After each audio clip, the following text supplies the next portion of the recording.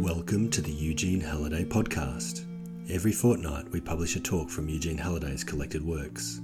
These talks were recorded in Manchester and Liverpool, commencing in the late 1950s up until his death in 1987. This is episode 26, The Buddhist Wheel of Life, part 1.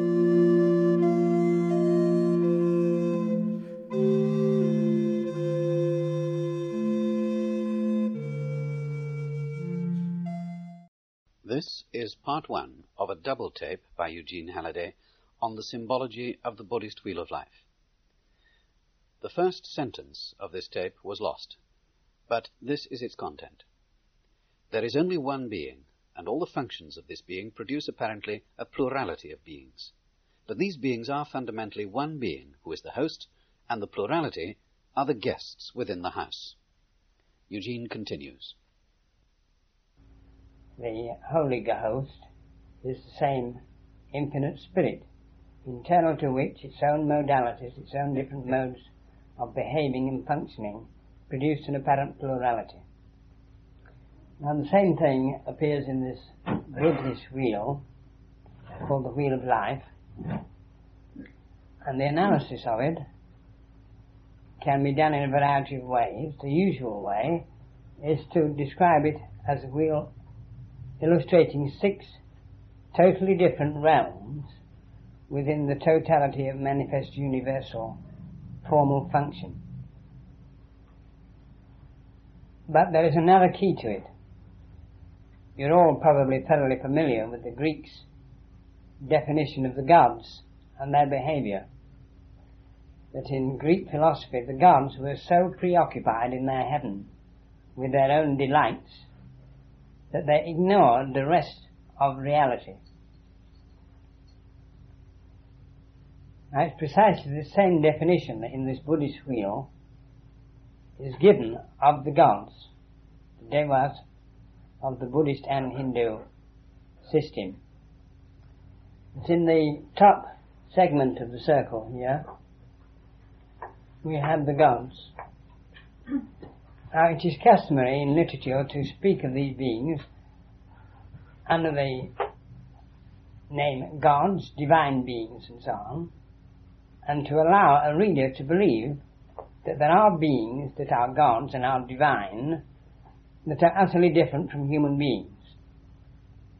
But if you remember in the Samkhya philosophy which we did, it was stated very clearly that there are no gods in the universe other than human beings who have attained power and knowledge. So that when gods are referred to in the Buddhist system or in the Hindu system, what is meant by the term is those human beings who have attained a level of knowledge and power such that they can get what they want. Now, if we define the gods in this way, we can say where the gods live is heaven, which really means the equilibration of power, and yet they're inside this wheel. In Occidental religion, Christianity specifically, there's a general belief that heaven is forever, without bothering to define forever, or heaven is eternal, without defining eternal. But in the Buddhist system and in the Hindu system, they say quite simply that this is not so. They say that the gods are beings who have attained, by their efforts, knowledge and power. And they have attained this by their efforts in time. And whatever is gained in time can only apply to time and for a time. And therefore the beings who are called gods, those attained human beings, although they have gotten to this state of power and knowledge by their own efforts, if they forget this basic principle that what is gained in time and from time cannot go beyond time, then they must know that no matter how meritorious they have been, in order to gain this knowledge and power, there is a natural term in time for their heaven, which they have, out of their meritorious deeds, constructed. Therefore, in this Buddhist system, it is said that the gods have a peculiar fault.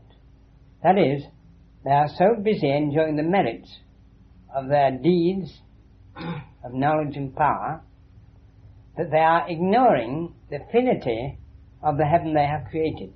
They are ignoring the fact that it is a temporally derived and temporally enduring structure which must eventually come to an end.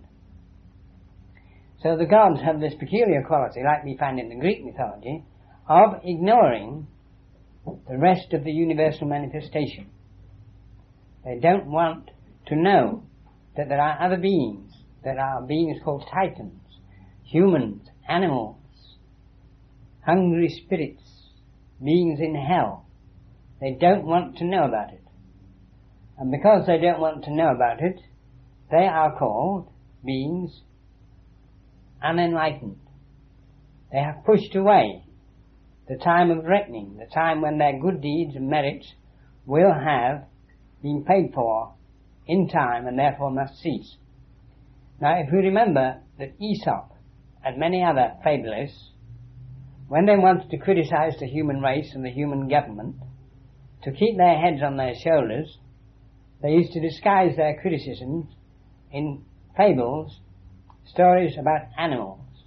The story about a fox that lost its tail, and then recommended that foxes look more handsome without tails, and suggested that all foxes should have them cut off. This was really a statement of a very cunning man, having lost a certain power, persuaded a lot of other people, or tried to likewise sacrifice their power to even things up. Remember Christ said about Herod, that fox. Aesop is saying the same thing. Certain men of great cunning attain positions of power, and in the process they find that they have lost something, euphemistically called the tail. And they then try to dissuade everybody else from tail wearing. By this method of disguising criticism in fables, the critics, the prophets and others, manage to live a little longer than they would have done. And so in the same way, the great religions have a method of disguising a typology, a system in which human beings are characterized according to certain stresses in 6 ways, and these ways are given different names, and a statement is made that they are really different beings, and then the person who hears this is allowed to misunderstand it by thinking that beings are in some mysterious way separate from other beings, as that gods are separate from humans, gods are separate from titans, humans are separate from animals, animals are separate from beings in hell, and those beings are separate from hungry, craving spirits that wander about. Now, by splitting it in this way, the great religious leaders were enabled to do double talk. They could have a perfectly coherent typology which enabled them to deal with other human beings at certain levels, certain functional levels, without betraying their governing concepts. And in this 6-segmented wheel, this typology is contained. So when we talk about heaven and the realm of the gods, and we say the gods are enjoying themselves in their heaven, and they are ignoring the rest of universal manifestation, enjoying the fruits of their own efforts of gaining knowledge and power, we are really talking about certain human beings who, by their own knowledge and efforts, have gained power and authority and positions of rulership. And if we want to look for an illustration of these people historically, we can today in a socialist Britain say that we can talk about overthrown aristocracies. We can say that it was thoroughly understood by the people who devised this terminology that the rulers of the world were quite pleased to refer to themselves as gods. We know this happened in Europe.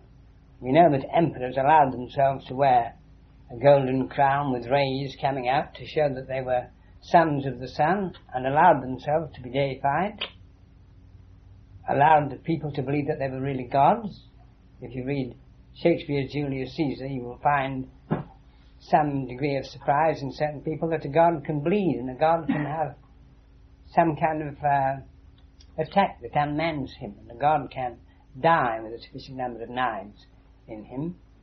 But if we remember that the people themselves were unaware of the true meaning of the terminology, and that the persons who devised the terminology had another meaning for their terms, then we can understand how easy it was to dupe people and to rule them by saying things with two meanings. One meaning to the people who devised the terms, and another meaning for the people who merely passively receive these terms. So the gods then here in this system signify only human beings who have attained knowledge and power, and they've had it so long that they cannot and do not want to imagine that that time will come when all this merit that they have accrued, all this knowledge and power, will be useless. We did find during the time we abandoned India certain factions in this country that were rather godlike, who thought we ought to retain India. We ought to keep hold of the British Empire. There were some more forward-looking people who knew that we couldn't hang on forever, and therefore said, give it away quickly before it's taken away, and we will retain our prestige. There was a great fight about this in this country at the time. Those of you over 21 will probably remember it. During the French Revolution, we saw that the French gods, remember that one of the French kings was quite pleased to call himself the Sun King, and to try to reanimate this concept that kings are gods. These aristocratic rulers were actually overthrown. Like the gods in this Buddhist wheel of life, they did not believe that they could be overthrown. They didn't understand that certain of their own members, a little lower down the hierarchy of gods, had sensed that they were going to be invaded by other forces. In the same illustration we have Russia. When the revolution in Russia startled many of the aristocracy, the gods, and their term of enjoyment of their knowledge and power came to an end. So we can say the characteristic here of the gods is that they ignore the rest of the universe, and they have duped themselves into believing that their heaven state of enjoyment will never cease. Now, Buddhist psychology is essentially dialectical, and therefore immediately opposite to the heaven there are the hells, the variety of hells, but they're all under the general heading hells. And the characteristic of these people in the hells is that, like the gods, they dupe themselves, but in this case, instead of duping themselves into believing that joys and pleasures from merit are eternal, the beings in the hells actually dupe themselves into believing that sins committed in time merit eternal punishment. So the beings in the hells are quite illogical. They believe you can do a sin in 5 minutes and pay for it for eternity. It is not logical. I doubt if anybody thinking very carefully would say that a sin committed in 5 minutes should be paid for in 5 years. In the case of long terms, like 500,000 million zeros after a figure, could possibly be the correct amount of time to spend paying for a sin of 5 minutes. It's wrong. There must be an equation. If it takes you 5 minutes to commit a sin, you should be able to recover in 5 minutes, in all logic. But the beings in the hells have duped themselves into thinking that they can't do this. Now we find in Christianity that Christ, after duly being crucified, goes down into hell. And he goes down with the express intention of saying to the beings down there, you don't need to stay down here. And the peculiar thing is, in the Buddhist system, there is a very refined spirit. And he goes in the hells, and he has 2 titles, one of which is the Lord of Death, and the other one of which signifies that he is a saviour. All he does is hold up a mirror to the beings in hell, with a funny word written on the mirror, which you might write H-R-I-H, which you might pronounce Hri, which means you did it yourself. Your power differentiated you. This created your concept of individual responsibility. Your power must release you. But until they are shown this mirror, that there is no criticism that is valid other than self-criticism, the beings in the hells cannot come out.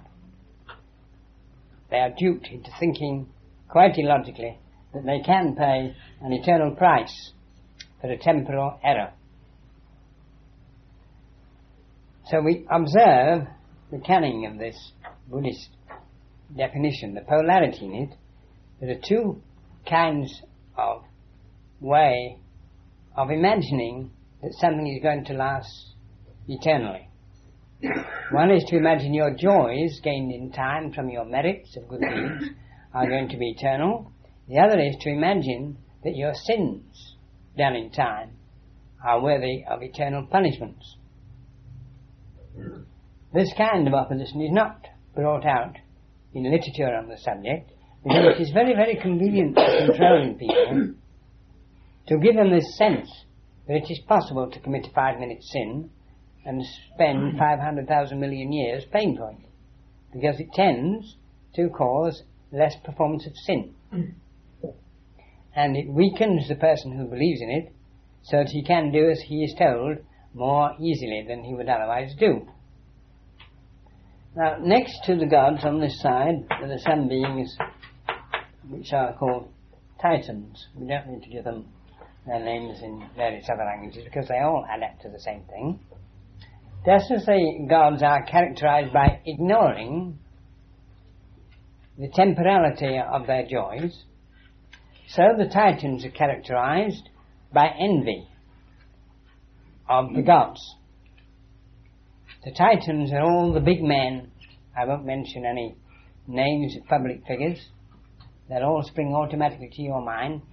All the men who strive to get power and position and authority and knowledge and reputation, because they know that there are some beings that have these things.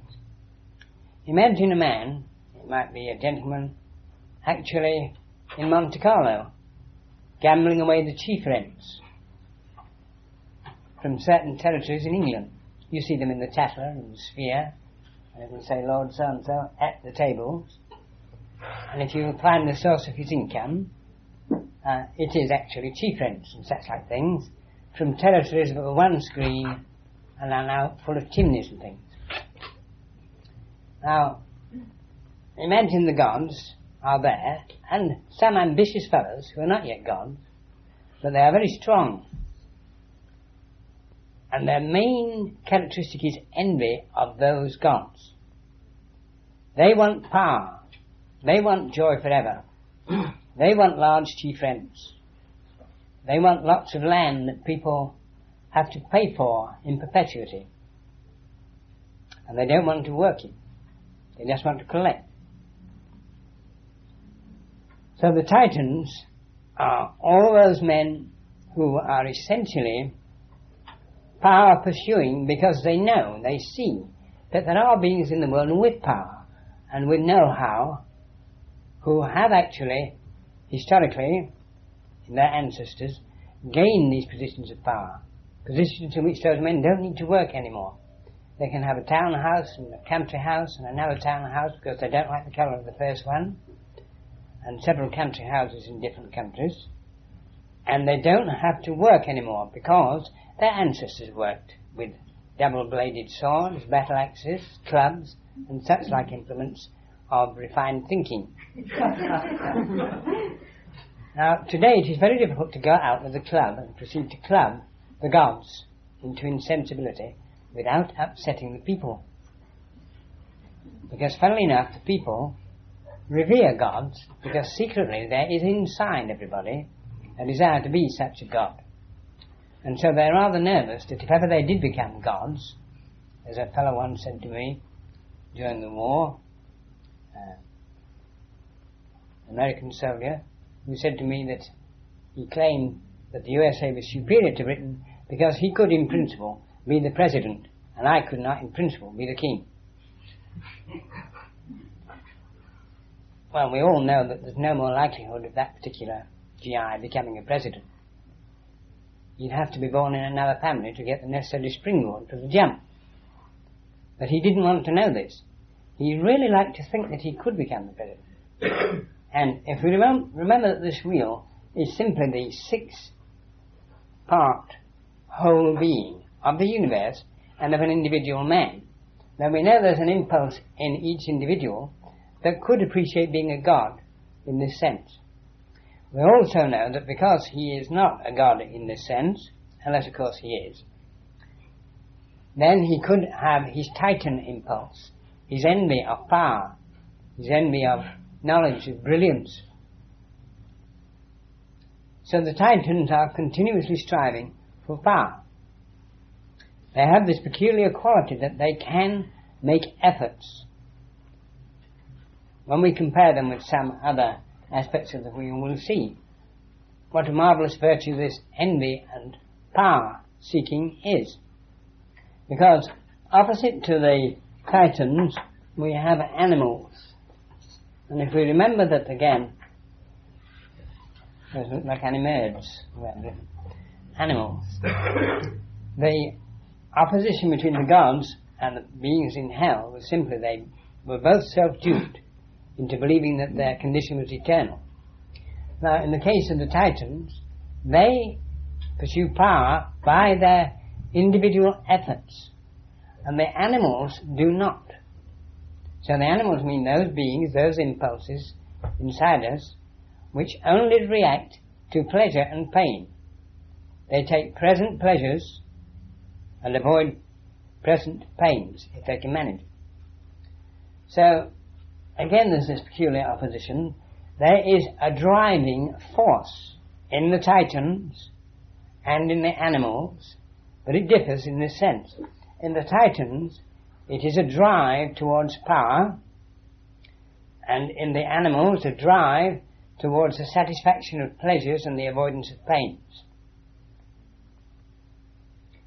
And yet there's a remarkable similarity, because the behaviour of a jolly good Titan is very, very much like an animal, except that the Titan doesn't need a present pleasant stimulus, and he doesn't need a present painful stimulus to make him move away, because the Titan has a certain amount of reflexive power that allows him to anticipate the avoidance of a pain that has not yet arrived.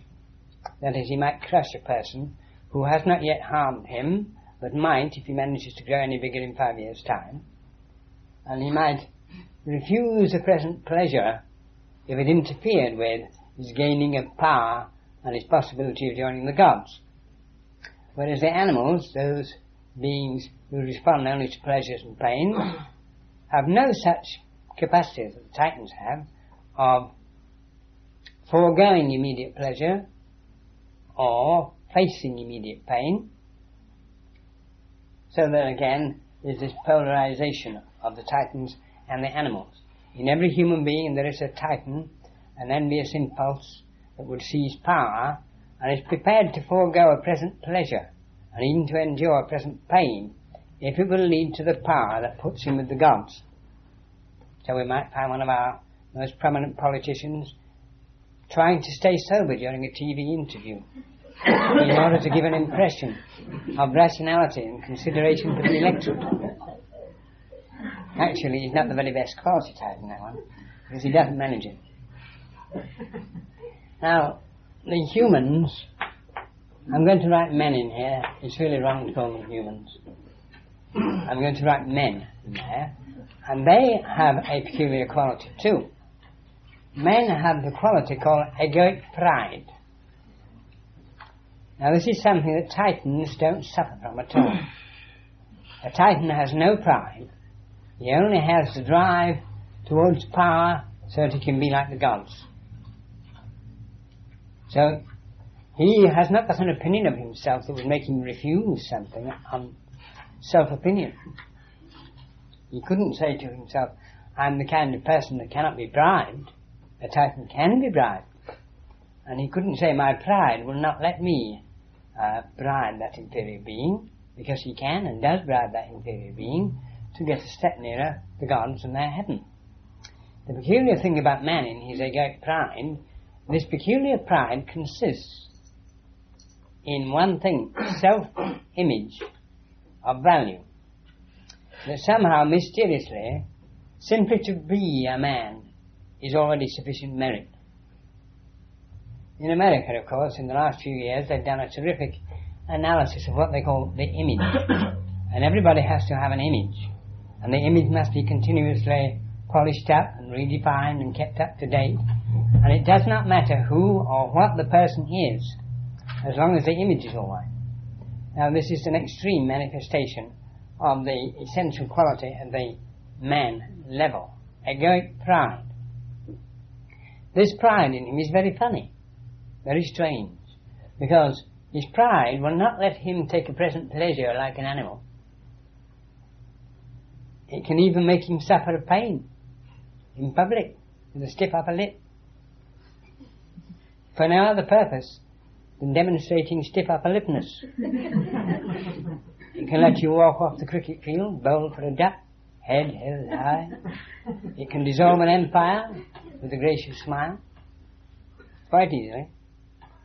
The essential quality of man is that he can do the most strange, unprofitable things, and miss the most profitable things, and still keep his image, that somehow he's a thoroughly decent type. He's not an animal. He doesn't have sensuous lusts. He's not deterred by threats of pain. And he's not a titan, an envious, greedy, power-seeking being. And he's not a forgetful God who doesn't know the rest of the world exists. He's a man of pride in being human. Actually, he's not human at all. He's just proud. Now, opposite to the men, there are some funny beings. I'll write in here their technical name in Sanskrit. They are pretas. I've written that in there because it's a short word. If I wrote the English equivalent, it would be 2 words, and it would be longer, and I haven't that much space. These beings are characterized by wanting something they haven't got the power to get, and which, if they got, they couldn't digest it. They're humorously called hungry spirits. And they are said to be the spirits that the necromancers call up. And we'll see a simple logic about this. Just as men can do without things out of their egoic pride, if a man hasn't had his dinner and he goes to a friend's house and dinner is just starting, he can say, "Thank you very much, I have eaten." And sit there and say, "Won't you have something?" No. Mother told me always to leave half my dinner on the plate so people won't know I'm hungry. Now, these preta beings, these hungry spirits, they have no pride whatever. They go about with their mouths slightly open. They look. If they come in your house and it's mealtime is being cleared up, they go. They look at a bit of cheese on the table. They move towards it.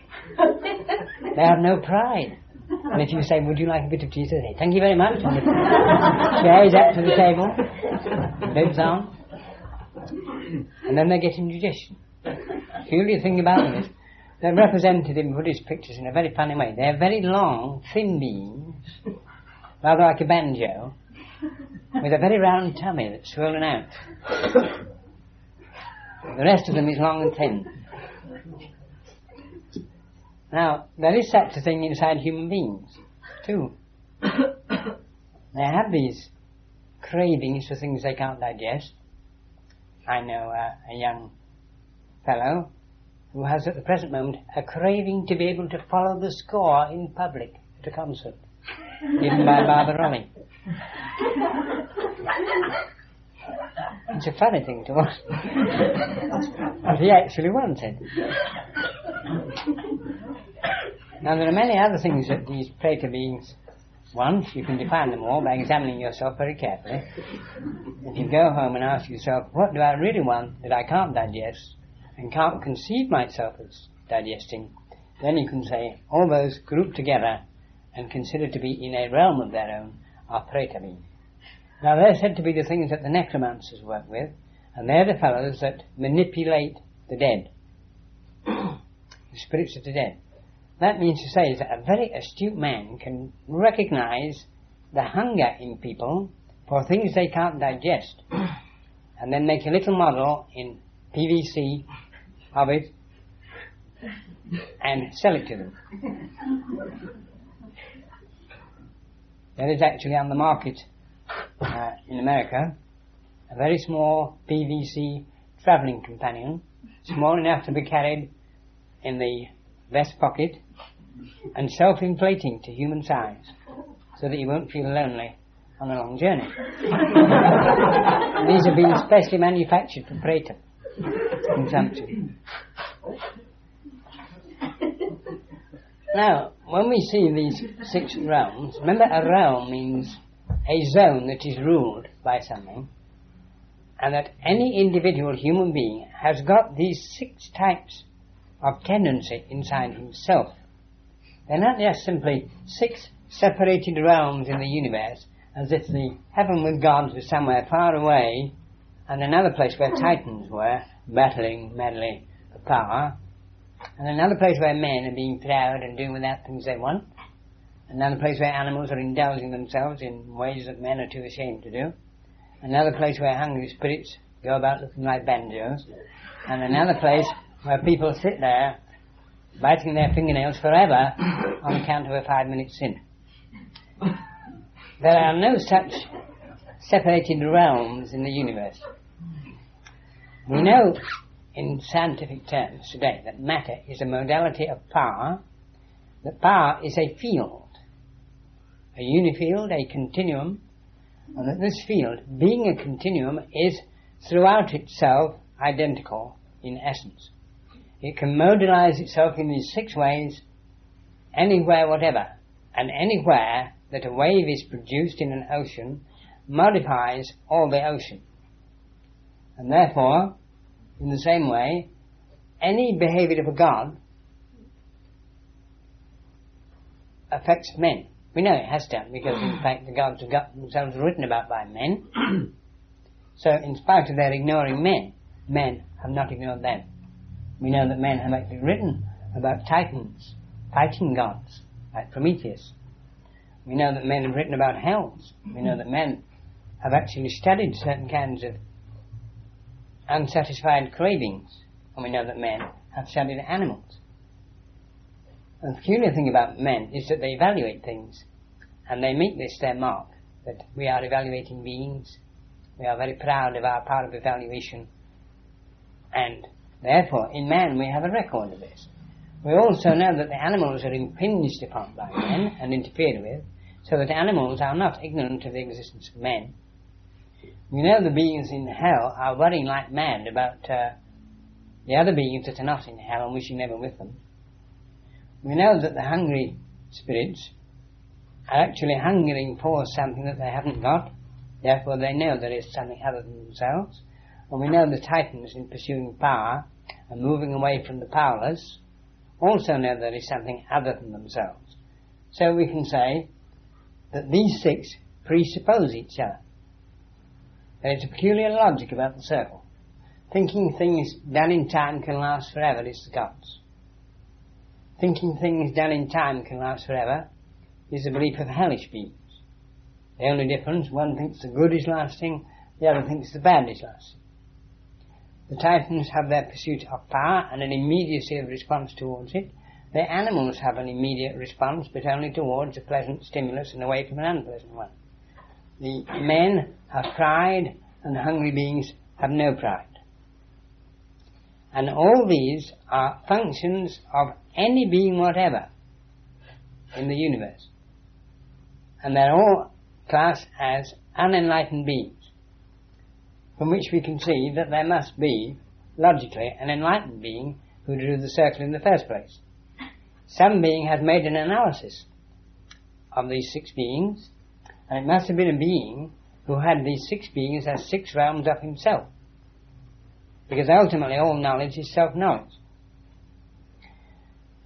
When this analysis was looked at very carefully, just as we say in inductive reasoning, we write our particulars, and then we move in from the periphery towards the centre. We want to find out what it is common to all these beings who are unenlightened that generated them as they are. And we find in the centre of this wheel 3 figures.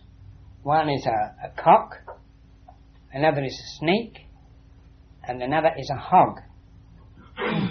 Now, they are shown biting each other's tails, so we have a trinity here, generating a wheel of 6 spokes, 6 zones.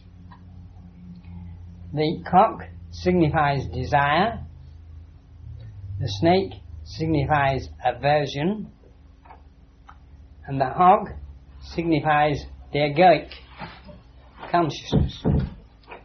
So we can say that all these 6 types of function or 6 types of being are generated out of 3 basic impulses: desire, aversion, egoism.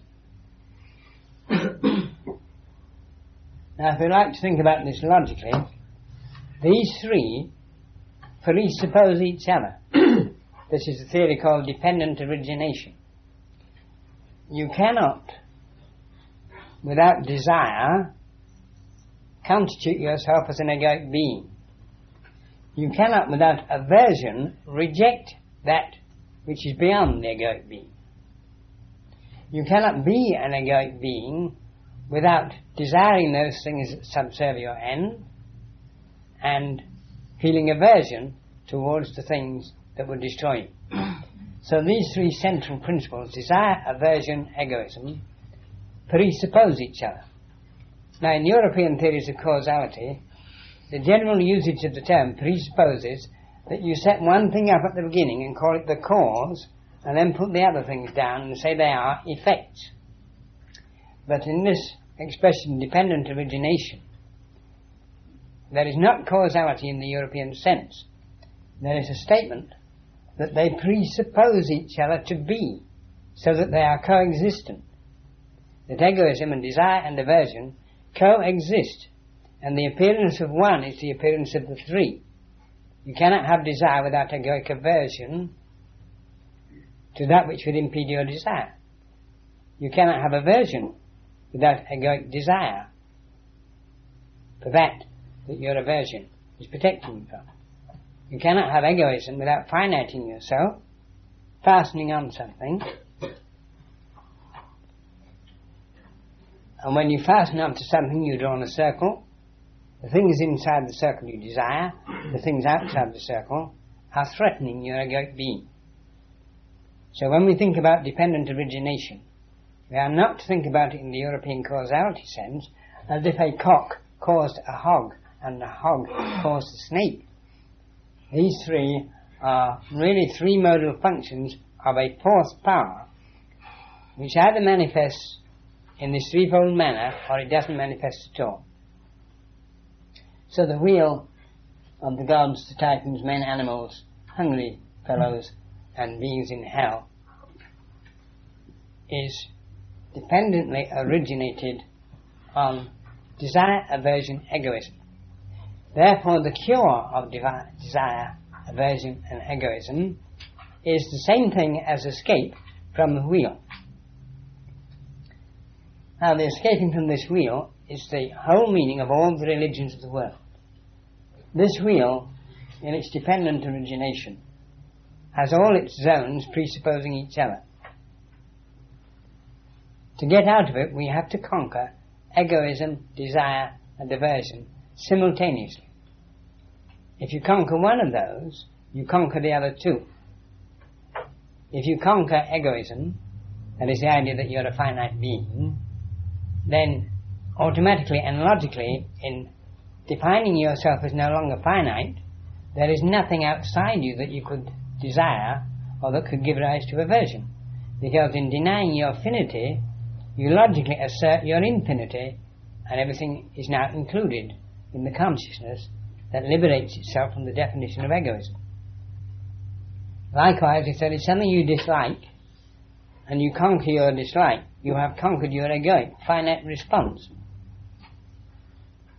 And if there is something that you desire to possess, and you conquer this desire to possess it, you have also conquered your egoic response, and you are no longer feeling the aversion for that which will stop you getting that which you want.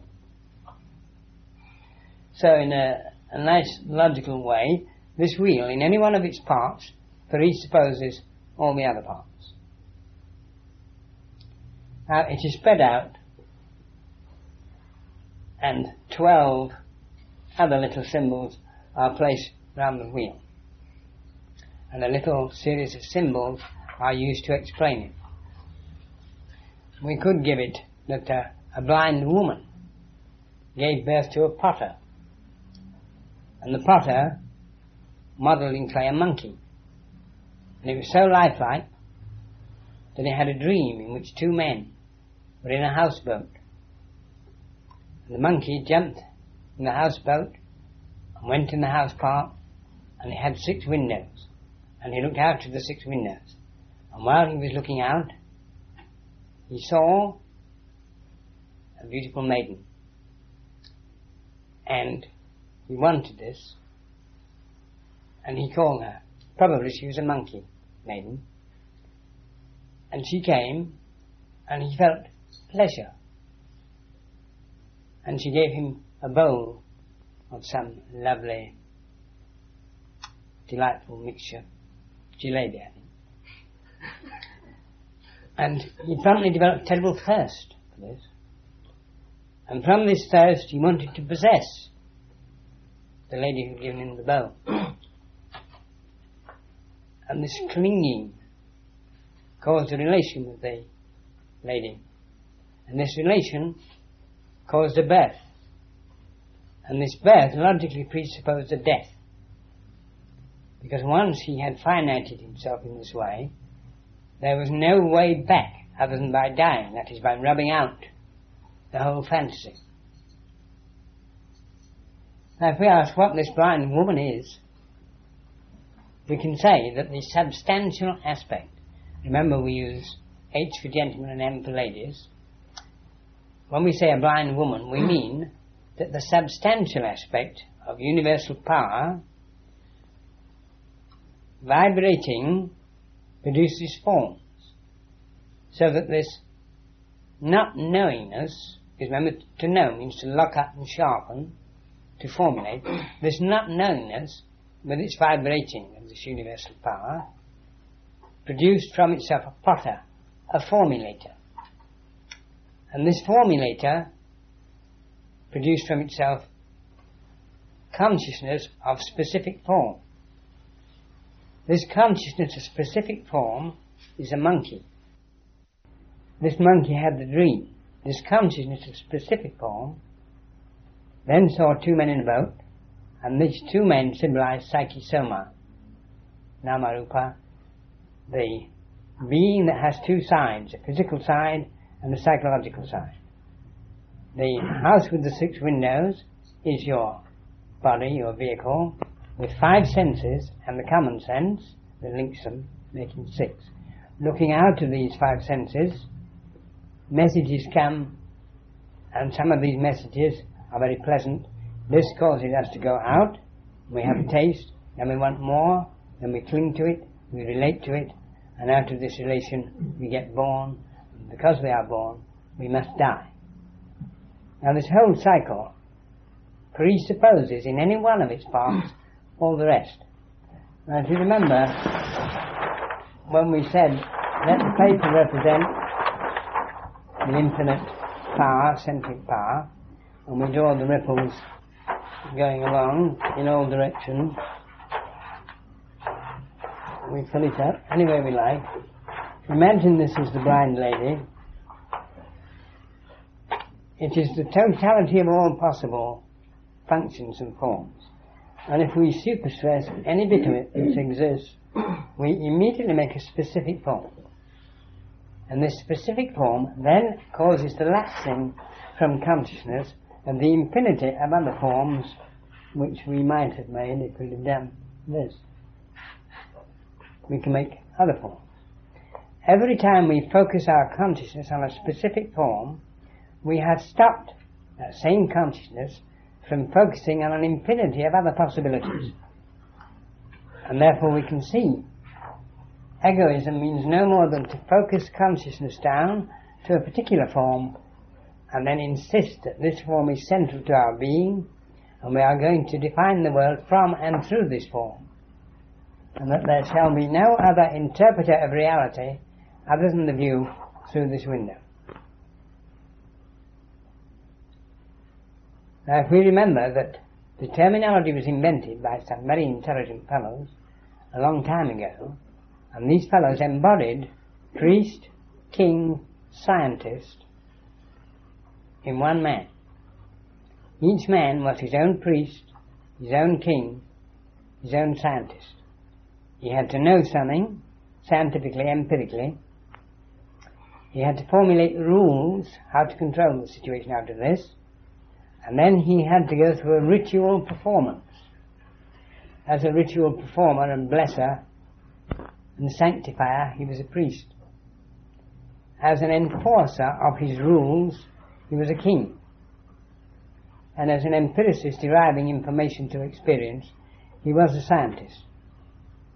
So if we go back and look at ancient Egyptian civilization, Indian, Persian, Chinese, wherever we go, we will always find that the rulers embodied these three functions. Now your head is your king, your heart is your priest, your belly is your scientist. Your belly is your scientist because, of course, the obvious way of testing things empirically is to eat them. This is seen quite easily in a baby. As soon as a baby can grasp something, no matter what it is, mentionable or unmentionable, in the mouth it goes. Try it. This is the scientist in the baby. You can tell by the baby's expression that it has these two functions, desire, aversion. It has no pride at that level, really, so it doesn't mind looking horrid. If the thing it's put in its mouth is horrid. And it will beam with delight, unashamedly and without pride, when it attains the power to stand upright for half a second. So, here we see, in every human being, the totality of these six realms exists. In every human being, the generative forces of these six realms, these six tendencies, are egoism, desire, and aversion. So that we cannot liberate ourselves from these silly sixfold definings without going to the root cause. People that don't know that gods are simply attained human beings cannot get rid of gods in themselves, because they don't know that gods are egoic beings of desire and aversion. If anybody knew that the gods are subject to desire and aversions, and that the gods foolishly and erroneously ignore total reality because they're enjoying the fruits of their previous activities which have conferred knowledge and power upon them, they would cease to revere those gods. They might look at the Titans as envious of those powers and decide they would try the Titan role for a bit, but if they examine the dependence of the Titans upon egoism, desire and aversion, they will disown those. If they look at men with their pride, they will say these creatures are doing nothing except measure, evaluate egoism, desire and aversion.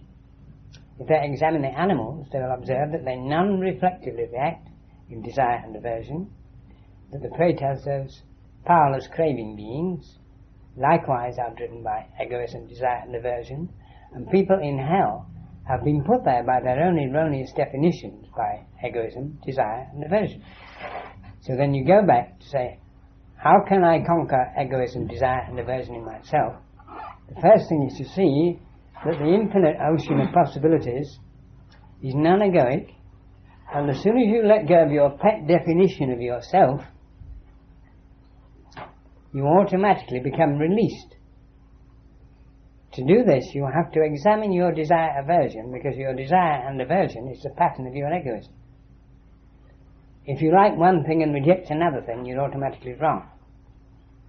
So you have to examine the grounds of your desire aversion to release yourself from your egoism.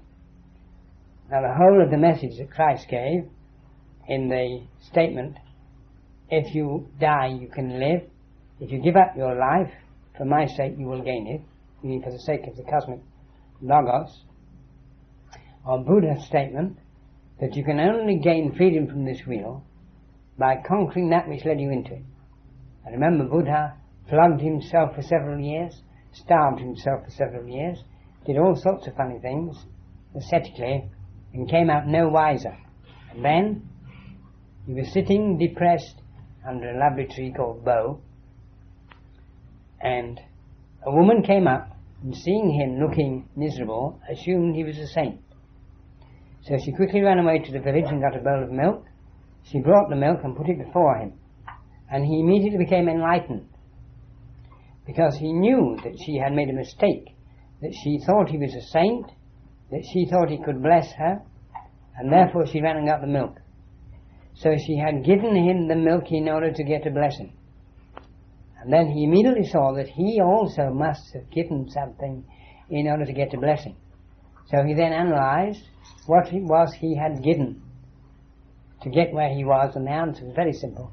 He had given interest, nothing else. He had taken his being inwards to a particular, from the infinite. He had identified himself. He had become fascinated by a particular image and said, this is what I would like to be out of the infinity of possibilities.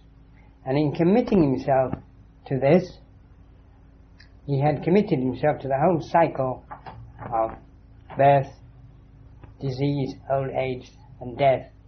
And if he didn't become enlightened, rebirth and repeat. So he promptly decided he would give it up. The word Trishna, which is translated thirst, gives you the key to this, because its etymology implies a threefold function. And this threefold function is the one we've just examined, that egoism presupposes the desire for that which will support the ego and aversion for that which will destroy it. And that either desire or aversion prove the existence of egoism. If you see this threefoldness, you can actually start not grabbing at things for which there is an automatic desire, and not pushing things away that you automatically dislike, but by re-evaluating the total stimulus situation to rise above the finite attitude towards it. To the people that can't eat bananas, to people that can't eat tomatoes, because they have a definition of these things. This definition stops them. There are beings that can actually swallow things that are poisonous to other beings. How they got able to swallow those things that are poisonous to other beings, in the first place, was by not defining them as undesirable. And therefore we can assimilate total reality, providing we do not desire a part of it and have aversion to the other part. So the peculiar thing about this, as in the nirvana of the Buddhists, is that we're aiming not at a negative state. Possibly Matthew Arnold helped to give that negative interpretation to the Buddhist view in his Light of Asia. We're not aiming at a negative state in which you cannot have anything to do with reality, but a positive state in which you can have something to do with everything of reality by not suffering from desire and aversion or any of its separate elements. We will now retire for refreshment.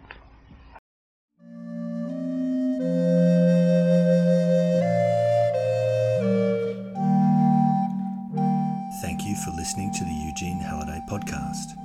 Please subscribe to receive notifications of future episodes.